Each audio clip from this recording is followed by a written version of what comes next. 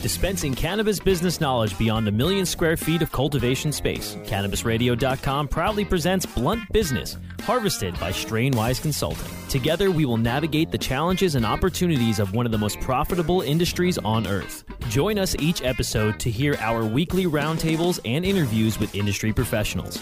Now, let's delve into some blunt business with your host. Welcome back for another edition of Blunt Business here on CannabisRadio.com. So thankful for all of you to join us. My next guest runs one of the leading multi-state operators ushering cannabis and he's a fierce public advocate for cannabis decriminalization and legalization. He believes the correlation between ending prohibition and legalizing cannabis is undeniable. And we have mentioned a lot about the possibilities of legalization being something that could be triggered right now as a result of the coronavirus pandemic that we have been dealing with now, going on 3.5 months as I record this program today. And we're looking at the idea of this, and the concept of prohibition of alcohol in the 1920s and the correlation to where it is now is exactly said. And that's why I'm glad to going to have our guest. He's a return guest to the network, Chris Crane, founder and president of 4 Front Ventures. That's number 4 Front Ventures. Chris, thanks for joining us here on Blunt Business. Absolutely. Thanks for having me on. Hey, really wonderful to have you back on. We have talked about how cannabis legalization now would serve as a means to the end of the current economic disaster we're currently facing. Now, your team provided a couple of points to support this argument, and I want to point those out and have you speak about those. Number 1, cannabis is the only industry paying taxes to the government at this time, generating revenue otherwise lost due to COVID. Once passed, the tax revenue can be used for more initiative that benefits the very communities who've been impacted by the pandemic. The second point was the timing is right. It is an election year, and governments profit from the revenue, yet continue to treat it as an illicit drug. And third point, the benefits of cannabis are far more than just tax revenue. The industry's job creation is on track to double, if not triple, once legalization is passed, thus employing a sizable percentage of people who have recently lost their jobs. Now, how would you persuade policymakers, Chris, that the time is now to legalize and how it's important that state government and regulators take cannabis more seriously? Well, look, we are facing, as a result of this pandemic and other forces, we are facing an economic downturn, the likes of which we haven't seen since the Great Depression. Governments across the country are going to be facing major financial budget shortfalls, particularly at the state level, where they can't rely on debt spending the way that the federal government can, but even at the federal level. Legalizing cannabis and collecting tax revenue, registration fees, and the like is a great way for governments to provide new jobs to people who desperately need them and to provide much needed revenue to their state coffers.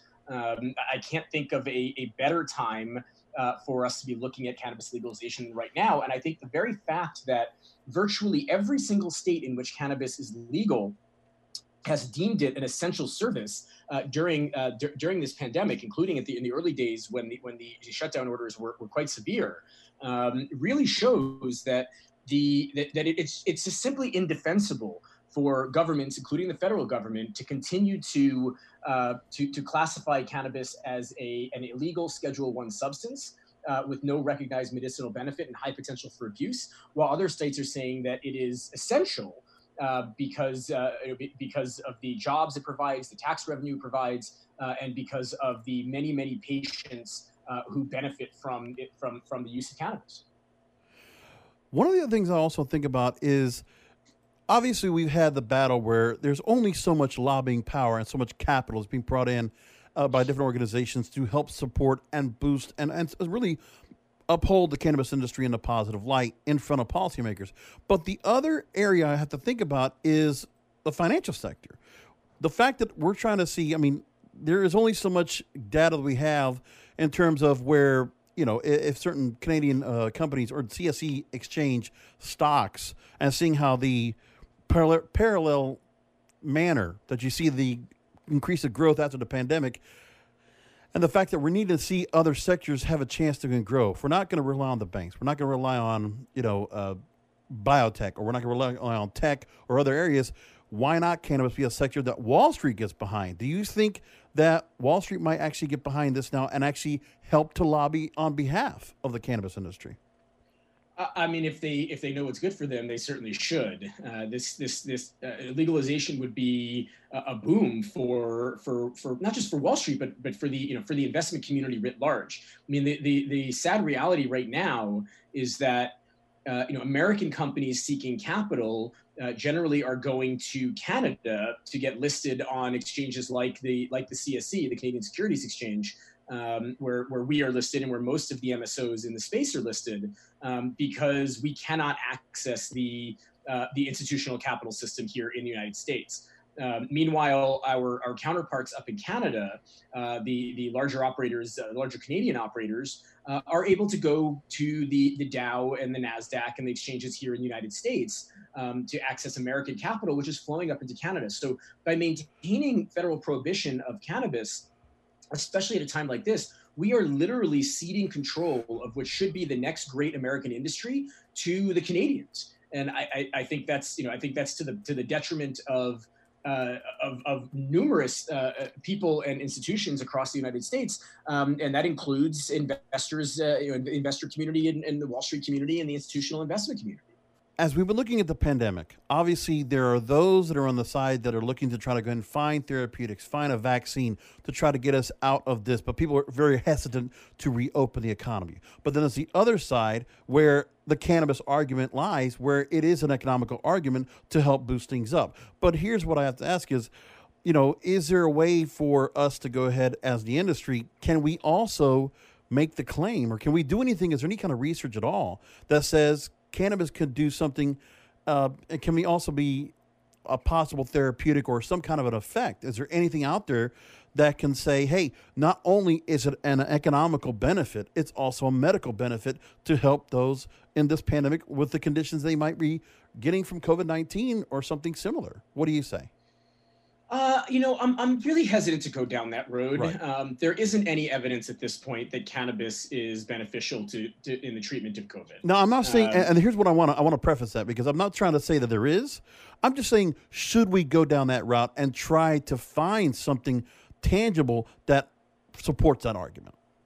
Well, look, there is so much need for more research around cannabis as a therapeutic substance and as a medicine in general. And frankly, it's criminal, the fact that we have blocked the ability for scientists and doctors to do research on cannabis for so many years in this country. And so, I think in my mind, this fits with just the broader need for us to open up access to research around cannabis and cannabinoid therapies in general. Not even specifically as it pertains to COVID. Is it possible that there are some potential benefits for the treatment of COVID or COVID-related illnesses from cannabis and cannabinoids? Of course, it's possible, but we have no idea. And part of the reason we don't know is because we're not doing the research. That said, we should not make any claims. And I'm sensitive to this. There are companies out there that have made claims that their CBD products can help cure COVID or help prevent COVID. I think that's wildly irresponsible of companies to be making claims like that without scientific evidence to back that up. Even if they may believe they have some anecdotal evidence, that's not real scientific evidence. So I don't want to go too far with this, and certainly don't support anybody making claims along those lines. That said, we need to be opening up avenues to cannabis therapeutic research. We need to be not just opening up avenues to it and not stopping and preventing research as the government has done for the past 50 plus years. We need to be investing heavily in looking at cannabis as cannabis research and cannabis as therapeutic treatment for a variety of substances. We should be investing millions or billions of dollars into cannabis research in this country, just based on the evidence that we have to date about cannabis's anti-inflammatory properties, about its anti-nausea properties, and even potentially as a therapy for cancer treatments, a potential alternative to chemotherapy. There's lots of early stage studies that show that there may be some benefit there. It's not to say that cannabis is a cure for cancer, but there are enough. There's enough out there at the early stages that we need to be putting money into this to see just how beneficial this plant really can be. And I know there's a lot of struggle to try to get the money and try to get the product just to be allowed. I mean, just when it comes to the FDA and what they're being allowed to do in terms of research for hemp or for other materials, it's becoming, there's an overwhelming battle to try to get the kind of research that could support something like this. And again, I'm giving something that's a complete hypothetical. I know this is not even within the realm, but I just think that, I'm trying to think what the policymakers would want to think. Like, I mean, if I had to talk to them, I'm going to say, listen, there's overwhelming evidence on so many different levels that cannabis should be legalized at this time as such a dire point of our economical, health. It would be a great point to have. That's just where I'm coming from with that. But I appreciate you answering that for me, because I know that's not the easiest way to go around it. I'm just trying to think, trying to be just constructive, trying to think where can we go with this. But anyway, let's go and take a quick break. I got more to talk to you about. There's a great article you wrote in Forbes. I want to go and point that out for listeners. It's titled "Cannabis Legalization is Key to Economic Recovery, Much Like Ending Alcohol Prohibition Helped Us Out of the Great Depression." We're going to ask you some questions about the article you wrote out for Forbes and talk more with Chris Crane, founder and president of Forefront Ventures, here on Blunt Business after a short break. Rolling into some sponsors, but we'll be right back with more Blunt Business. Elevate your everyday with that Shoogies feeling, with the sweet taste of Shoogies. Add a cup of Shoogies to your morning coffee. Ah, how sweet it is. Shoogies infuses cannabis and cane sugar to make it the perfect sweetener with benefits. Make your happy hour happier with a dunk of Shoogies in your drink. Order your Shoogies now at shoogies.com or find it in dispensaries throughout California. Whenever you crave a little sweet, pick up Shoogies, the sweet, sweet take-anywhere treat. Plant Profits. I'm Vern Davis, and I'd like to introduce you to some of the most forward-thinking executives and companies in the cannabis industry. We call them the Plant Profits. Each week on Plant Profits, we talk to the people at the forefront of the industry, creating real companies and career opportunities. We'll learn from the people leading the charge into the promised land of profit. Plant Profits is powered by Protus Global, people solutions firm that has been building companies, changing lives since 1995. PROTIS Global.com, Protus Global. Find Plant Profits now at CannabisRadio.com or wherever you get your podcasts. Hey, take a look at this. They're selling smart pots. They have pot that can make you smart? Where is it? Not that kind of pot. Smart pots are the best aeration container to grow your plants. Check this out. This is the original fabric container for faster producing, healthier plants. They're made with a superior fabric that delivers high yields. Plus, smart pots are reusable and sustainable, so you can use them over and over again, no matter if you use them indoor or outdoor. That's very smart, but how good are they for the environment? Smart pots are BPA-free and lead-free, so you'll always be able to ensure a pure, clean grow, and they're 100% made in the U.S. Over 28 million smart pots have already been sold, so it seems like a smart investment. Look for smart pots in close to 2,000 garden centers throughout North America and ask for the original fabric container. Find a store near you or order yours online at smartpots.com.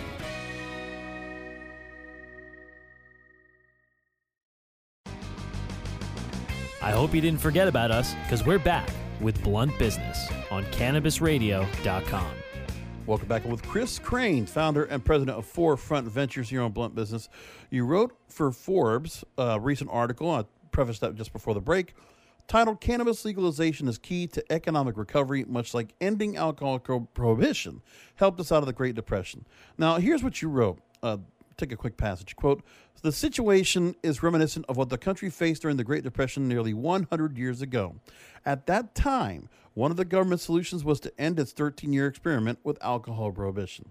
Today, the very same factors that caused the government to pull the plug on alcohol prohibition should result in the final nail in the coffin of the country's much longer-standing but equally unjust policy of marijuana prohibition," end quote. Now, again, we have a lot of factors, Chris, paralleling the reopening ongoing as a result of it being an election year, and you mentioned that in one of the points I mentioned before the break. Now, do you feel like this is a subject that could be used as a bargaining chip for the election, or are we going to have to wait till 2021 to see who is left around to lobby for support? Because right now things are so volatile when it comes to social, cultural issues, systemic, institutional injustices we can talk about, and just the coronavirus itself. Is there just too much on the plate for policymakers to even look at cannabis legalization as a thought?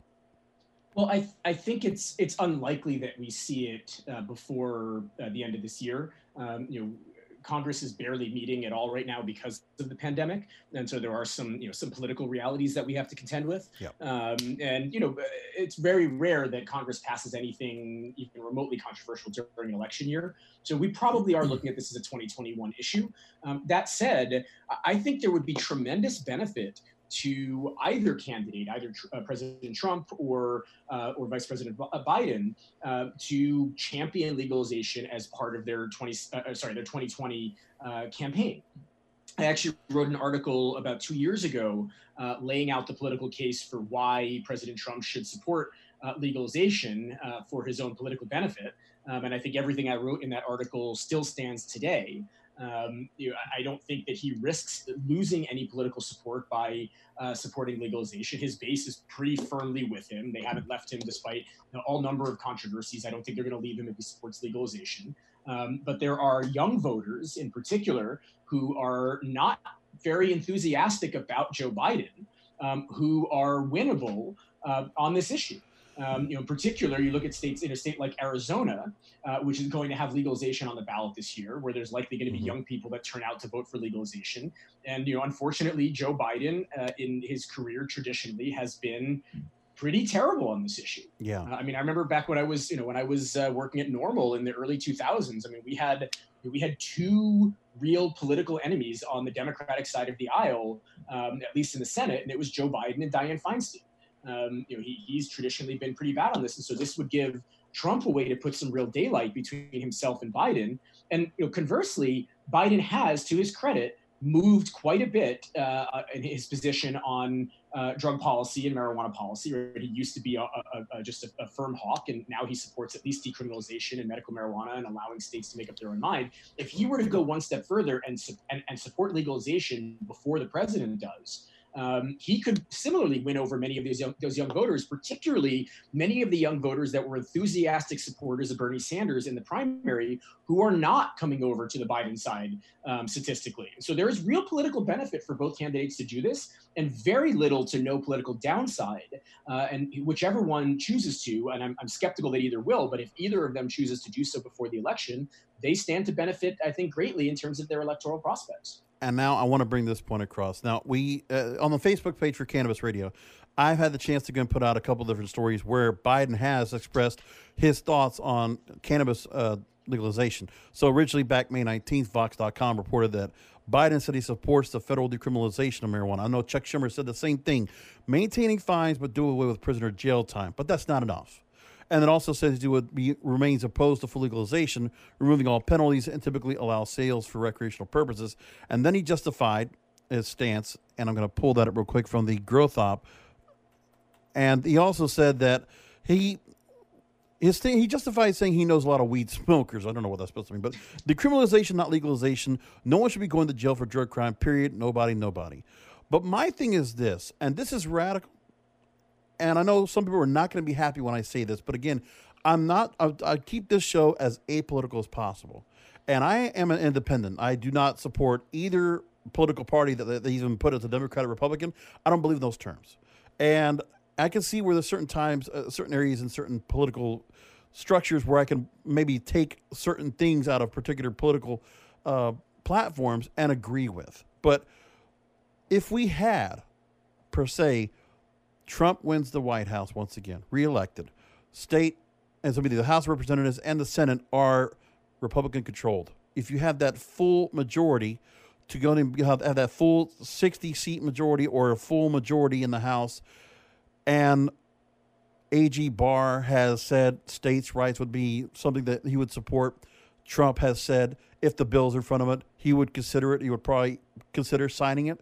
Would that be the direction, even though I know a lot of people do not feel good about this, but for the sake of the industry, would that be something we would want in 2021 where cannabis could then be put on for debate and could be put up for a vote? think if and look, I say this irrespective of my own political beliefs. Correct. Similar to yourself. Just looking at this just objectively, I think the worst case scenario for legalization is probably what you just described. It would be the Republicans taking the House, holding the Senate and the White House. Yeah.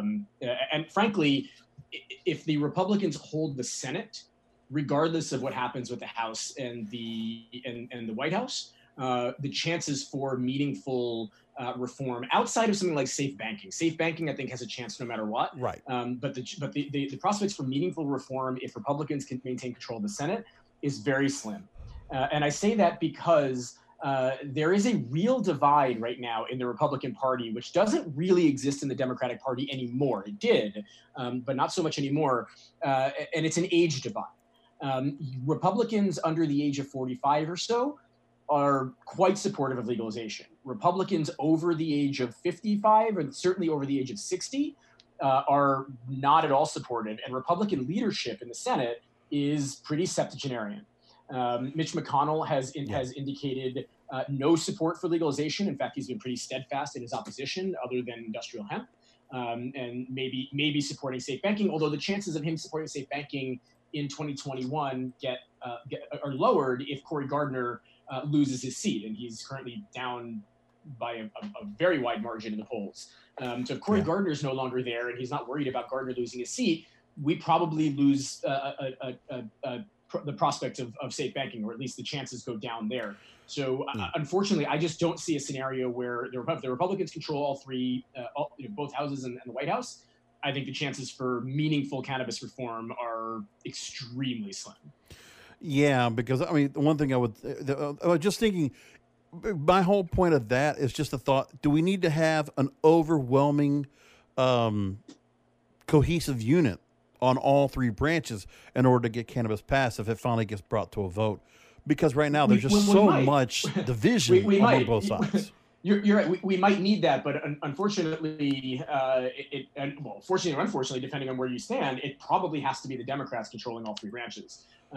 If that's the case, if Joe Biden wins and the Democrats take the Senate, which I mean, just looking at the polling right now is increasingly likely, although I mean by no means a sure thing, and we're still way far away from the election. If that happens, I think the prospects of some form of federal legalization or meaningful cannabis reform in 2021 or 2022 is very high.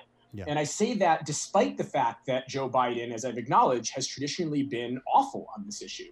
The reality, though, is that Biden, if he's one thing, it's he's very good at figuring out where the center of the Democratic Party is, right? Not necessarily the center of politics, but the center of the Democratic Party. The center of the Democratic Party is very much there on legalization, which it was not when Obama was elected in 2008. Their time in the wilderness during the Trump administration has really moved them progressively in favor of legalization.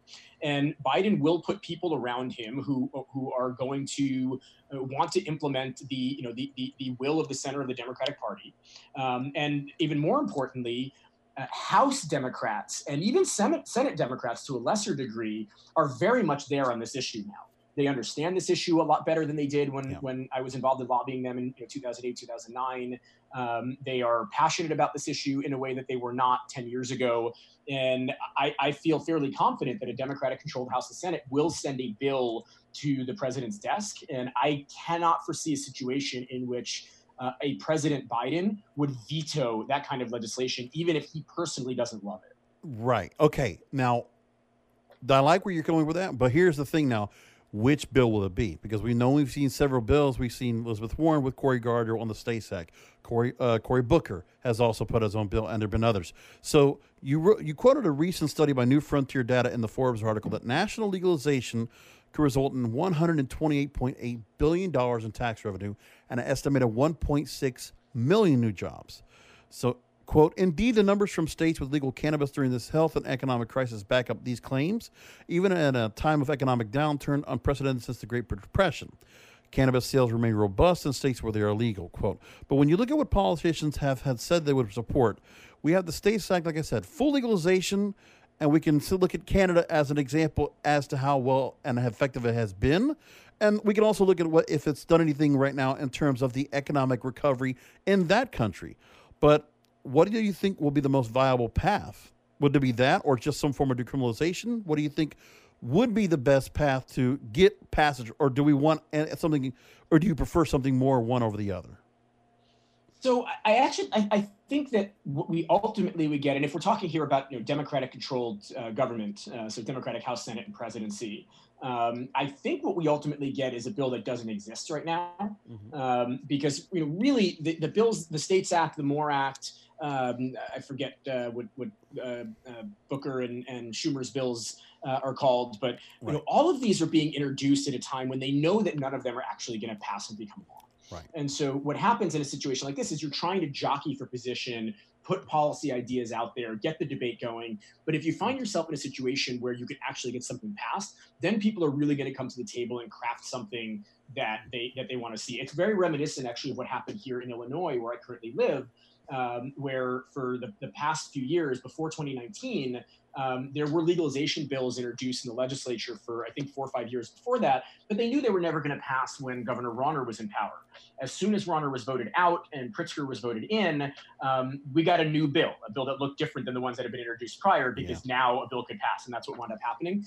That said, I do think that the model for the bill will likely be the MORE Act, not the States Act. I don't think the States Act could pass the House of Representatives today.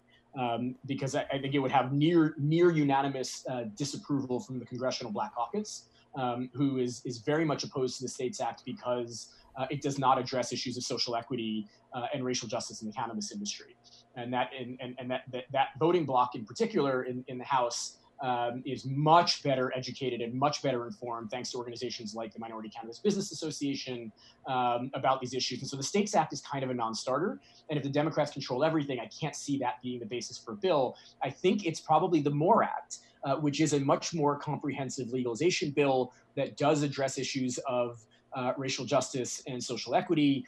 There's a companion bill introduced in the Senate by Kamala Harris, who knows, she might be the vice president next year. Cory Booker's on board with that one as well. So I think that's likely the basis for the bill, even if the final bill looks quite a bit different than the current version or current incarnation of the MORE Act.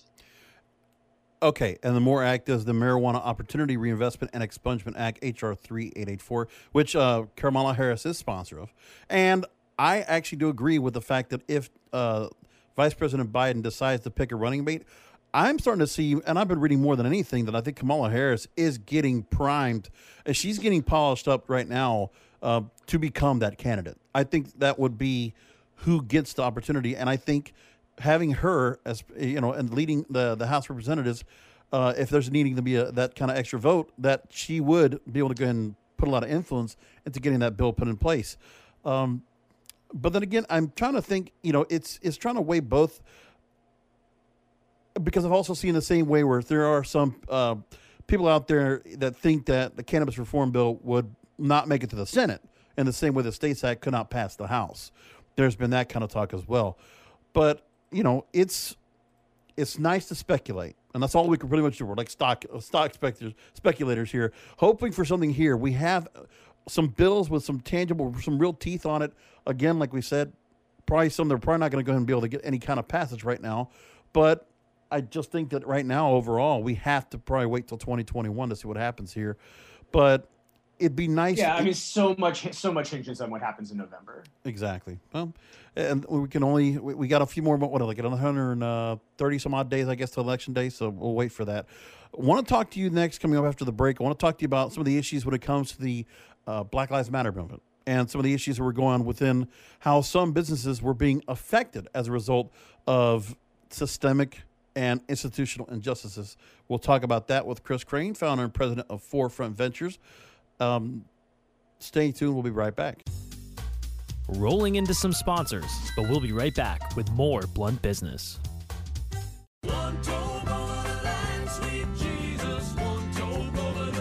Fortunate to have Michael Brewer of Brewer and Shipley Your signature top 10 song, One Toke Over the Line. I've read a couple different versions of what the tune's origins are. What's the true story? We were playing a little club in Kansas City. A friend stopped by with some really good hash. We stepped out back and came back in. We're tuning up in the dressing room, and Tom said, "Whew, man, I'm really one toke over the line." And I just cracked up. I thought it was hysterical. We literally wrote that song just entertaining ourselves and to make our friends laugh.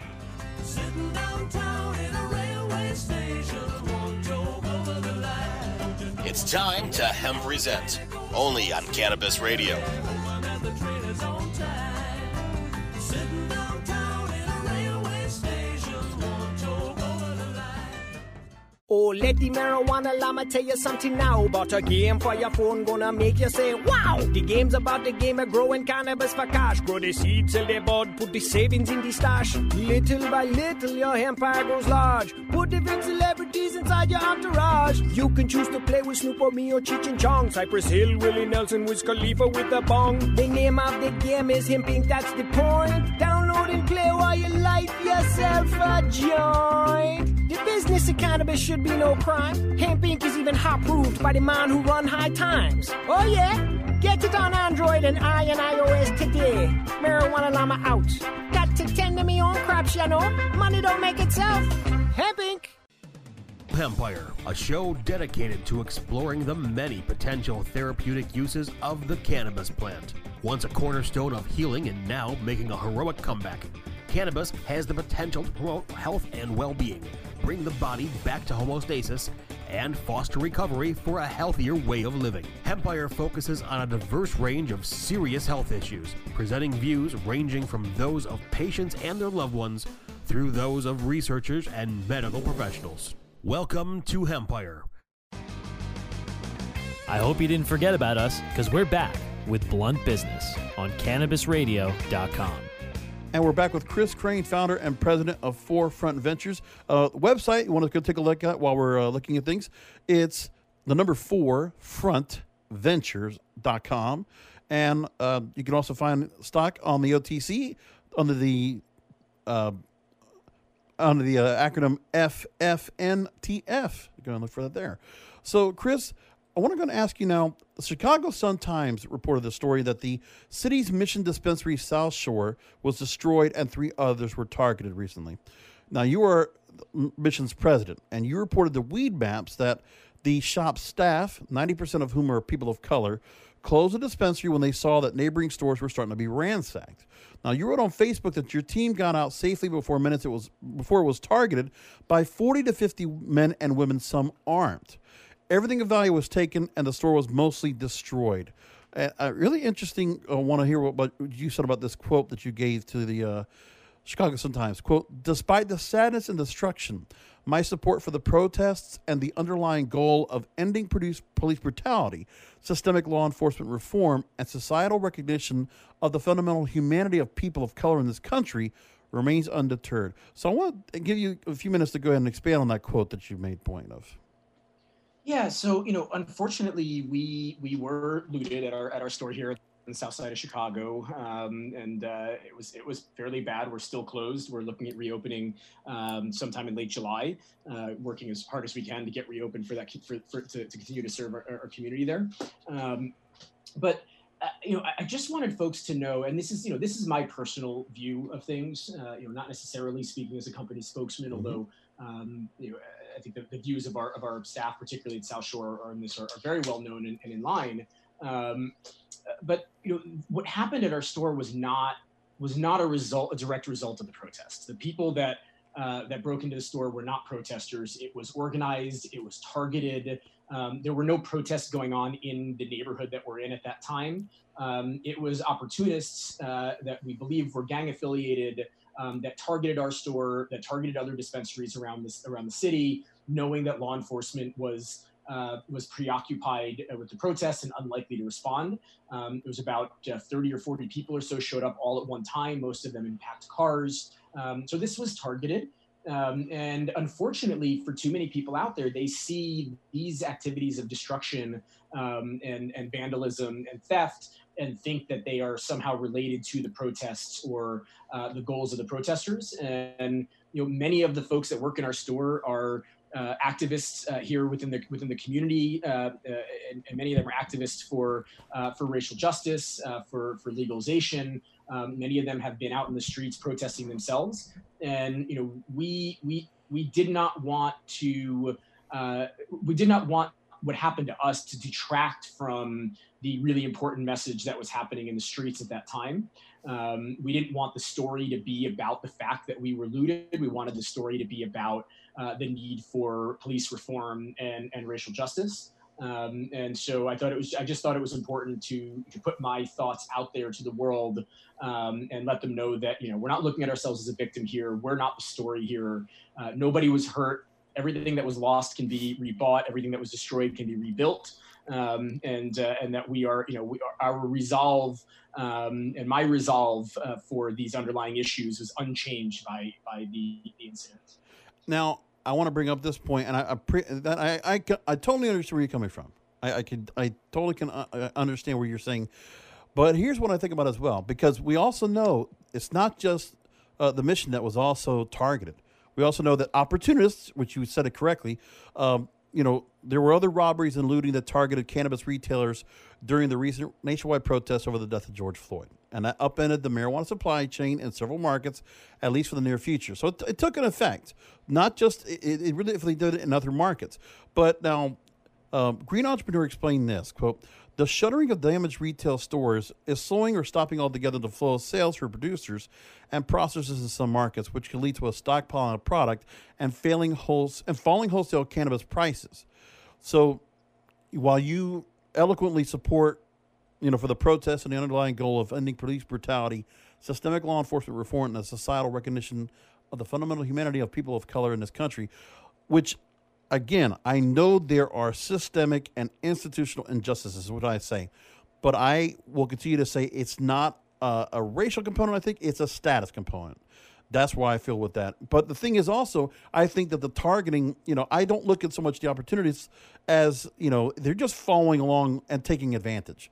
But obviously, I think the movement is losing the movement, and whoever, and the media itself, which I'm already a big staunch cynicist when it comes to how corporate media handles things. I don't like the way that the narrative's being put out there, and I don't like the fact that the people that should be called into account are the civic leaders and the politicians that are not doing anything about this. Because I think that the real issue that should be of contention should be the people that are, asking for tax dollars for you to put your business there in the South Shore. Why Chicago PD wasn't able to go and respond to it, and also was it Chicago PD being handicapped from doing that? Are they not able to go and do their proper enforcement, or your local alderman? What do you think should be the solution from the business owner's perspective? Well, look, in this case, it's hard to blame the Chicago police for what happened. There were massive protests in the streets, protests of which I supported. Yeah. And when there's massive protests in the streets, right, it requires law enforcement to patrol it. Now, I don't think that law enforcement responded appropriately to the protests, but that's a whole other issue. But you are going to have a large number of police officers that are out in the streets watching the protests. And so it creates a situation where the police department is short-staffed when it comes to responding to other things. Also, there was looting going on all over the city. And so in addition to having to just watch the protests, which is all they should have been doing, just watching the protests or not joining them, they also were responding to lootings that were happening all over the place. So the police showed up about an hour after the looting, or after the break-in, which, given the circumstances, I actually was kind of impressed with. Our alderman, Alderman Sue Garza, was terrific. She was there the next morning. She led a cleanup crew of folks from the neighborhood that helped clean up the entire community, including our store, of which some of our members joined. So the community really rallied together. I think the big problem here is one that needs to be resolved federally. I don't think it's an issue that can be solved at the state level, and that is the fact that as long as this remains federally illegal, or at least without access to legitimate banking, it's very well known that these are predominantly all cash businesses. Right. And if something is an all cash business, that leaves them open as a target for a break-in, for vandalism. That's one of the things that makes us one of the biggest targets, is people know that there's likely to be a large supply of cash. You compound that with the fact that there are only 2 or 3 banks, I believe, in the entire state of Illinois that are willing to bank cannabis businesses. Yeah. None of those are based in the city of Chicago. They're all mid-central state or downstate banks, which means that we can't have employees doing drops twice daily to their local branch to make sure that there's a smaller amount of cash on hand. We have to wait until the banks are willing to send a pickup vehicle. In many cases, it's 3.5+ hours, right? 3 or 4 hours or so away, and so they're not willing to do that daily. Certainly not multiple times a day. They're willing to do that, if you're lucky, twice a week, which means you're likely to have even more cash on hand, which makes you even more of a target. So the solution here is federal legalization and certainly access to banking at the federal level, which would remove the target on the backs of these cannabis businesses around the country. And I just don't know what can be done here, because I just feel like one of the things that's not helpful at all is that I hear this story about the recovery effort, and the alderman Sue Garza actually came in, and we saw there was a cleanup effort. But I almost feel like if I asked you, were there any cameras, was there any follow-up on the story by any news outlets at all after the fact, or was it only when it actually happened? There's actually been quite a bit of follow-up. Okay. No, there's been multiple stories. One of the local news channels here, and forgive me, I don't remember which one it was. Okay. So I don't want to misquote, but one of the local news channels came out. It was about a week after the looting to report on some of the recovery efforts in the neighborhood, and they interviewed our regional manager here. They videoed outside the store. There's been other follow-up. The Sun-Times has done multiple articles. The Tribune's done multiple articles, not just on our store, but on recovery from looting more broadly, as well as within the cannabis industry. You cited the Weed Map story that was run last week, which quoted an article from the Sun-Times from a few weeks back. So I actually think there has been a decent amount of reporting and follow-up on this. That's good. There's lots of issues that we need to address here. I don't think the reporting on this in this case has been the issue. And believe me, I am very want to be critical of the press when it's deserved. But credit where it's due. I actually think the coverage has been quite fair. Well, I would hope that the local portion of news would actually go ahead and work on it. So Tribune, Sun-Times, and others would actually go ahead and do the thing, or at least showing a real spotlight on the community. But I guess from a national end, a major city like Chicago going through the issues they're going through, and the points are there's crime is rough, and I see a lot of people that are looking to go and leave Chicago because there's been some issues going on, and I would like. It's a beautiful city, and I just don't understand where when you have these issues in certain cities, regardless of who is in power, the point is that there's a lack. It's just the enforcement issues we have here. Businesses like yours, and any of the cannabis businesses should not have been affected, but the opportunities to come in like this. I mean, I understand that sometimes even with some protests, they can turn violent. Not necessarily has to be this, but I can see where it happens. But again, what is being done on local, state, federal end to kind of, confront. And also the media needs to be there to go ahead and point this out so that policymakers are going to feel the pressure to do something about it. That's where I'm coming from. Sure, and I understand that, but to be fair, again, Mayor Lori Lightfoot came and toured the dispensary the morning after we were raided. With our at the request of our alderman. Yes. She was there. That to me actually shows tremendous progress. I mean, I couldn't imagine 5 years ago the mayor of any major city touring a dispensary, right? Particularly when there's looting going on all over the city. There were dozens and dozens of businesses just along the Commercial Avenue corridor that we're located on that had been looted the day before, the same day that we were looted. The mayor could have chosen any one of those businesses to go and visit. Now, she did visit a number of them. We weren't the only one. But a adult use recreational marijuana dispensary on the south side of Chicago was the first business that she visited that day. And I think that shows tremendous progress, right? She listened, she was concerned, right? She wanted to know what we captured on security camera footage so that they could look into it. There's been some follow-up there as well. I couldn't see, Marty Walsh in Boston doing something like that. I couldn't see, the mayors in San Francisco or LA or some progressive cities doing something like that. maybe today, but certainly not a few years ago. So I do think it shows some real progress that we're being treated seriously as an industry, and we are viewed as an important part of the economic fabric of the city here in Chicago. And I think we're starting to see other governors, other mayors follow suit. So, I try and look at some of the bright side here. And I think I do see that as a real sign of progress that, we just would not have seen a few years ago. I'm glad to hear that. I'm glad to hear that's going on. And we just need to be consistent across the board, across the nation. I want to see that more. Absolutely. That's what we got to have. And absolutely. And look, and kudos to Mayor Lightfoot for doing that. Yeah. Again, irrespective of anyone's personal politics, that was something that I don't think it took a lot of political guts to do, but it's certainly not within the realm of your sort of normal political calculus. Like, where am I going to go? I'm going to go to the pot store. And hopefully, other mayors and other executive heads of cities and states around the country see that, and it gives them the political cover to take this industry more seriously and to consider it just another part of the business and economic fabric of the community. And that's great, because I like the fact that I can hear media that actually is constructive and not just reporting on, oh, here's what's going on in Chicago, and it's all this negative press that I hear, and I hear nothing that counteracts or contradicts the point, which there should be, and I would hope there would be more of. And right, when it bleeds, it leads, right? I mean, the controversial stuff is what gets out there. But it's gotten too far. If I got on my pulpit, it's tabloid. It is. National Enquirer has more integrity today than any of the corporate media has these days, and it's shameful. And I don't know why. I'm not sure I go quite that far, but I agree with the general point. Well, I would have loved to have seen more stories about what happened the day after the looting than what happened in the looting itself. The support that we got from the community there was amazing. I mean, as you know, not just the mayor and the aldermen, but we had 50, 60 people or so just from the community who came out to help clean up, to sweep, to pick up garbage. Right? They went inside and outside our store and picked up. They went inside and outside all the stores along Commercial Avenue. And it was a real, just heartwarming display of a community coming together to support, to support other members of the community, to support the businesses in that community.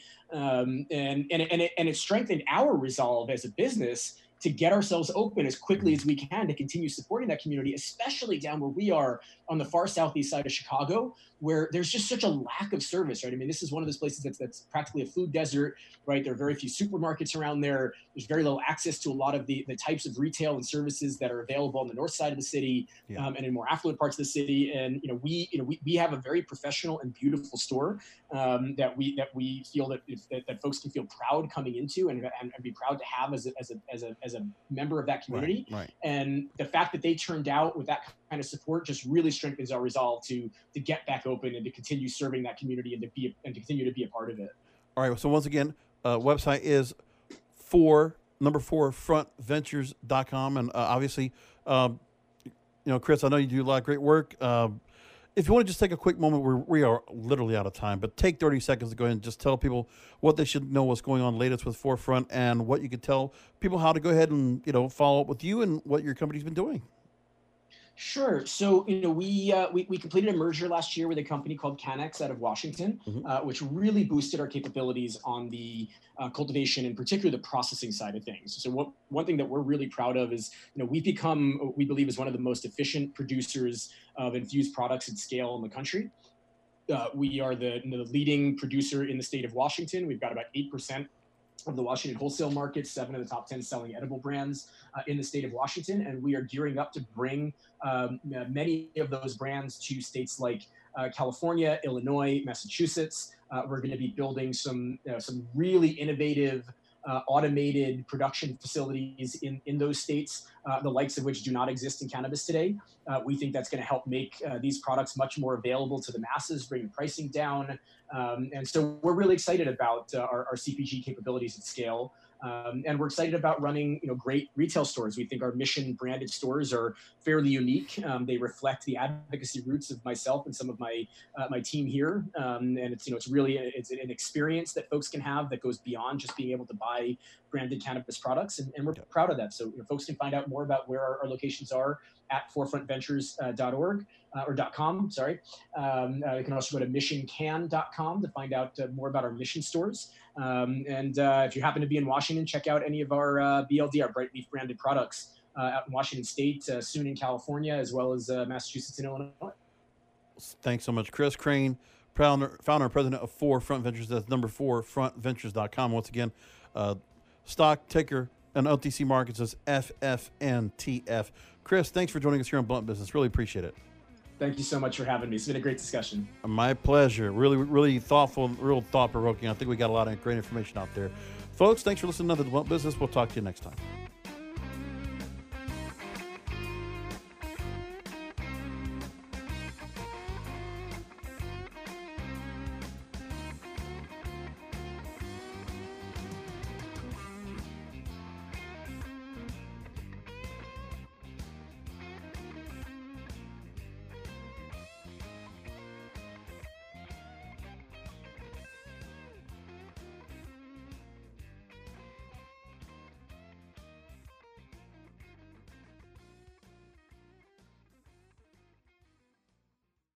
The opinions expressed on this CannabisRadio.com program are those of the guests and hosts and do not necessarily reflect those of the staff and management of CannabisRadio.com. Any rebroadcast or redistribution without proper consent of CannabisRadio.com is prohibited.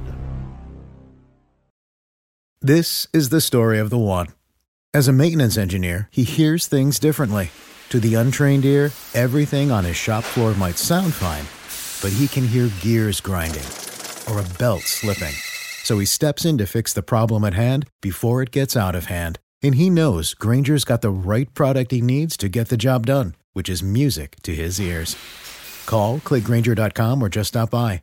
Grainger, for the ones who get it done.